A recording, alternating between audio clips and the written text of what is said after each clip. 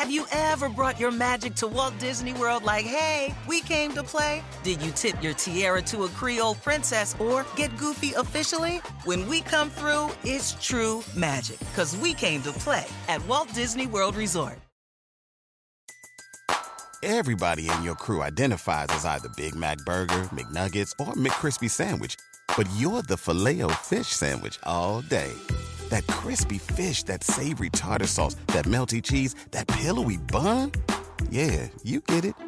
Every time. And if you love the Filet-O-Fish, right now you can catch two of the classics you love for just $6. Limited time only. Price and participation may vary. Cannot be combined with any other offer. Single item at regular price. Ba-da-ba-ba-ba.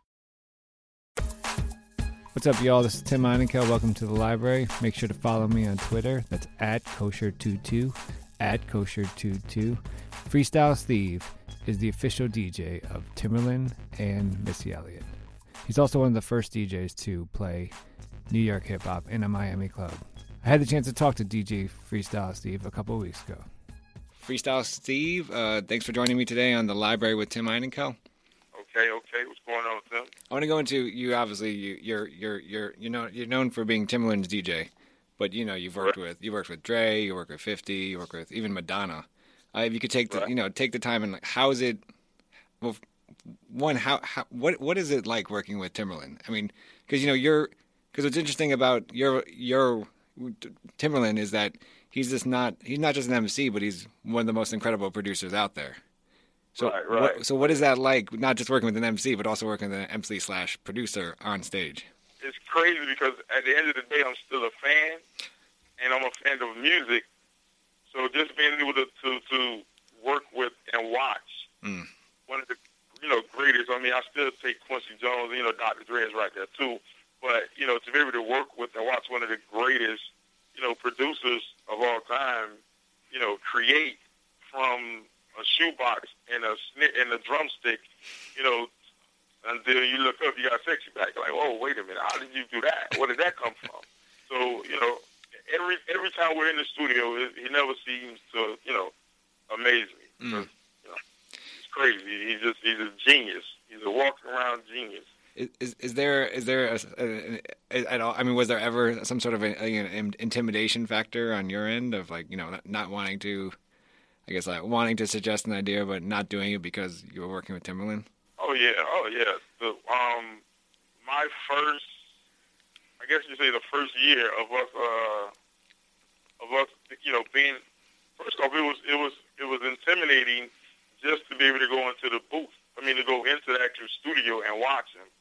And then, you have to learn him because Tim is known as the everybody get out. Yeah, he'll tell everybody to get out. He don't care who it is, who you are, don't matter. He'll tell you to get out.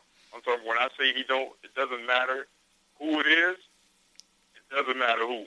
Because he will tell you to get out when he gets into that mode.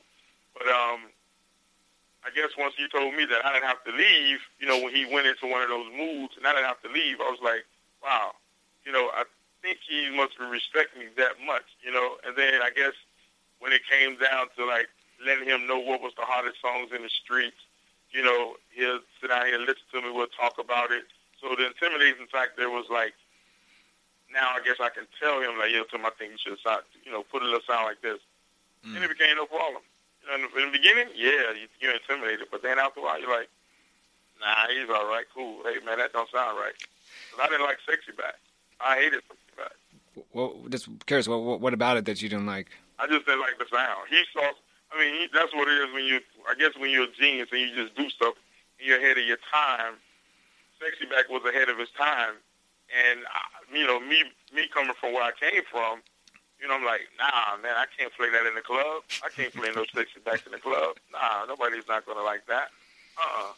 And then I guess once I saw, when I saw the visual that him and Justin had, I was like, oh, okay, this is what it was. So it was just the whole movement, from getting healthy, losing weight, getting your body right, and the clothing and, the way you talk, what you eat. So that's when the vision became a Sexy Back. But in the beginning, I hated that song. Couldn't stand it. I want to kind of go into, I read in an interview they asked you what songs or artists would you include in your dream DJ set. Right. And you mentioned Teddy Pendergrass, Marvin Gaye, Frankie Bell, Luther Vandross, Keith Sweat, and the OJs. But then you only have one technical rap group, which is Run DMC. What is it about the kind of the old school that is that's near and dear to your heart as a DJ? Yeah, that's to me that's real music. And when I first started DJing, I wasn't really DJing, but still was. I was playing the music, at the parties for the house parties at my house. So playing my auntie's, her 45 or her albums, from the Michael Jacksons to the Teddy Pendergrass, Jeffrey Osborne, playing those records. Those records just always stuck with me, coming up. And when I used to go and watch the other DJs, like when Uncle Luke and all them was DJing back in the days, those were the records that I grew up on. So, to this day, those are my favorite records. I always try to stick one or two of them in, so that the 90s babies, can understand that this is before Lil Wayne, this is before Young Jeezy. Even though Jeezy is around my age, but the younger people now, they don't know nothing about Teddy Pendergrass or Luther Vandross. They don't know the older records. So I always try to make it my business to play a couple of them in my sets so that everybody, can remember, like, this was real music before now. Why did you start DJing?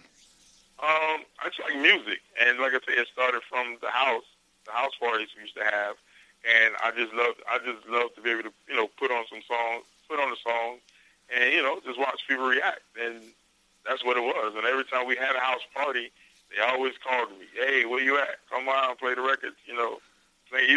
Playing some Johnny Taylor or some James Brown for my grandmother. Them, I was always the DJ, and then just grew into it, and that's what I wanted to do.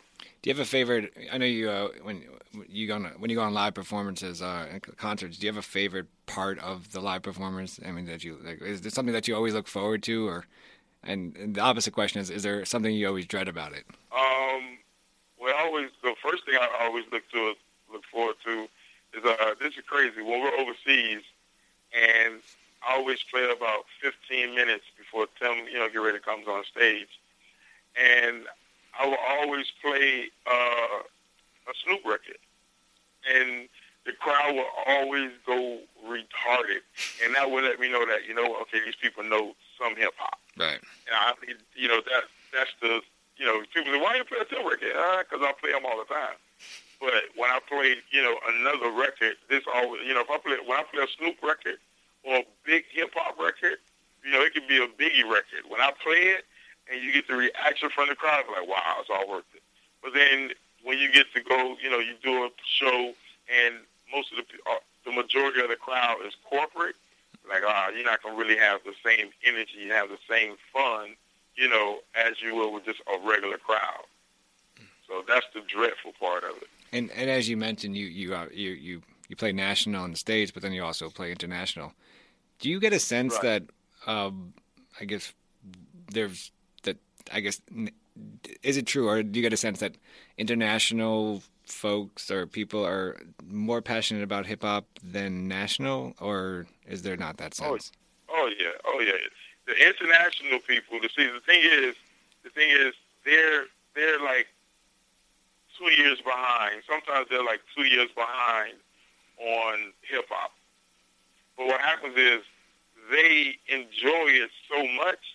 And they're so more passionate about the old school hip hop.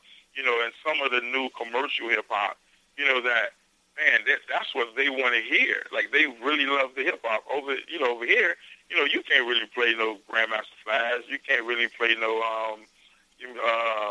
Rappers Delight really in a club like that. But if you play it overseas, you get the response as if you was playing the biggest Dr. Dre, the biggest Timbaland, or the biggest Justin Timberlake record. You know what I'm saying? They just love hip hop. And real hip hop overseas. What is the future for what's your future projects for Freestyle Steve? Right now I'm working on my DJ mixtape party set. series rather. It's called. It's actually called the Party Series, and what it is every city or every country that I go to, the music or the tape will kind of reflect, what was going on, how I felt, how the club was rocking at that point in time.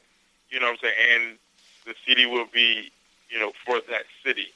Also working on some remixes. Last night we was actually in the studio, working on a couple of remixes of Tim songs.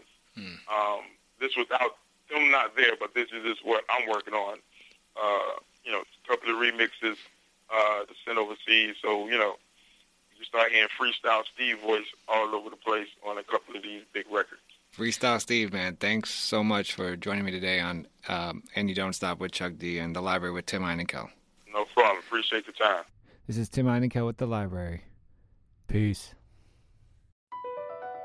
Across America, BP supports more than 275,000 jobs to keep energy flowing.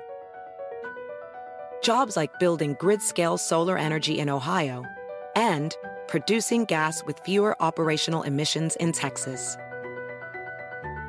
It's and, not or. See what doing both means for energy nationwide at bp.com/investing in America. Everybody in your crew identifies as either Big Mac Burger, McNuggets, or McCrispy Sandwich. But you're the Filet-O-Fish Sandwich all day. That crispy fish, that savory tartar sauce, that melty cheese, that pillowy bun.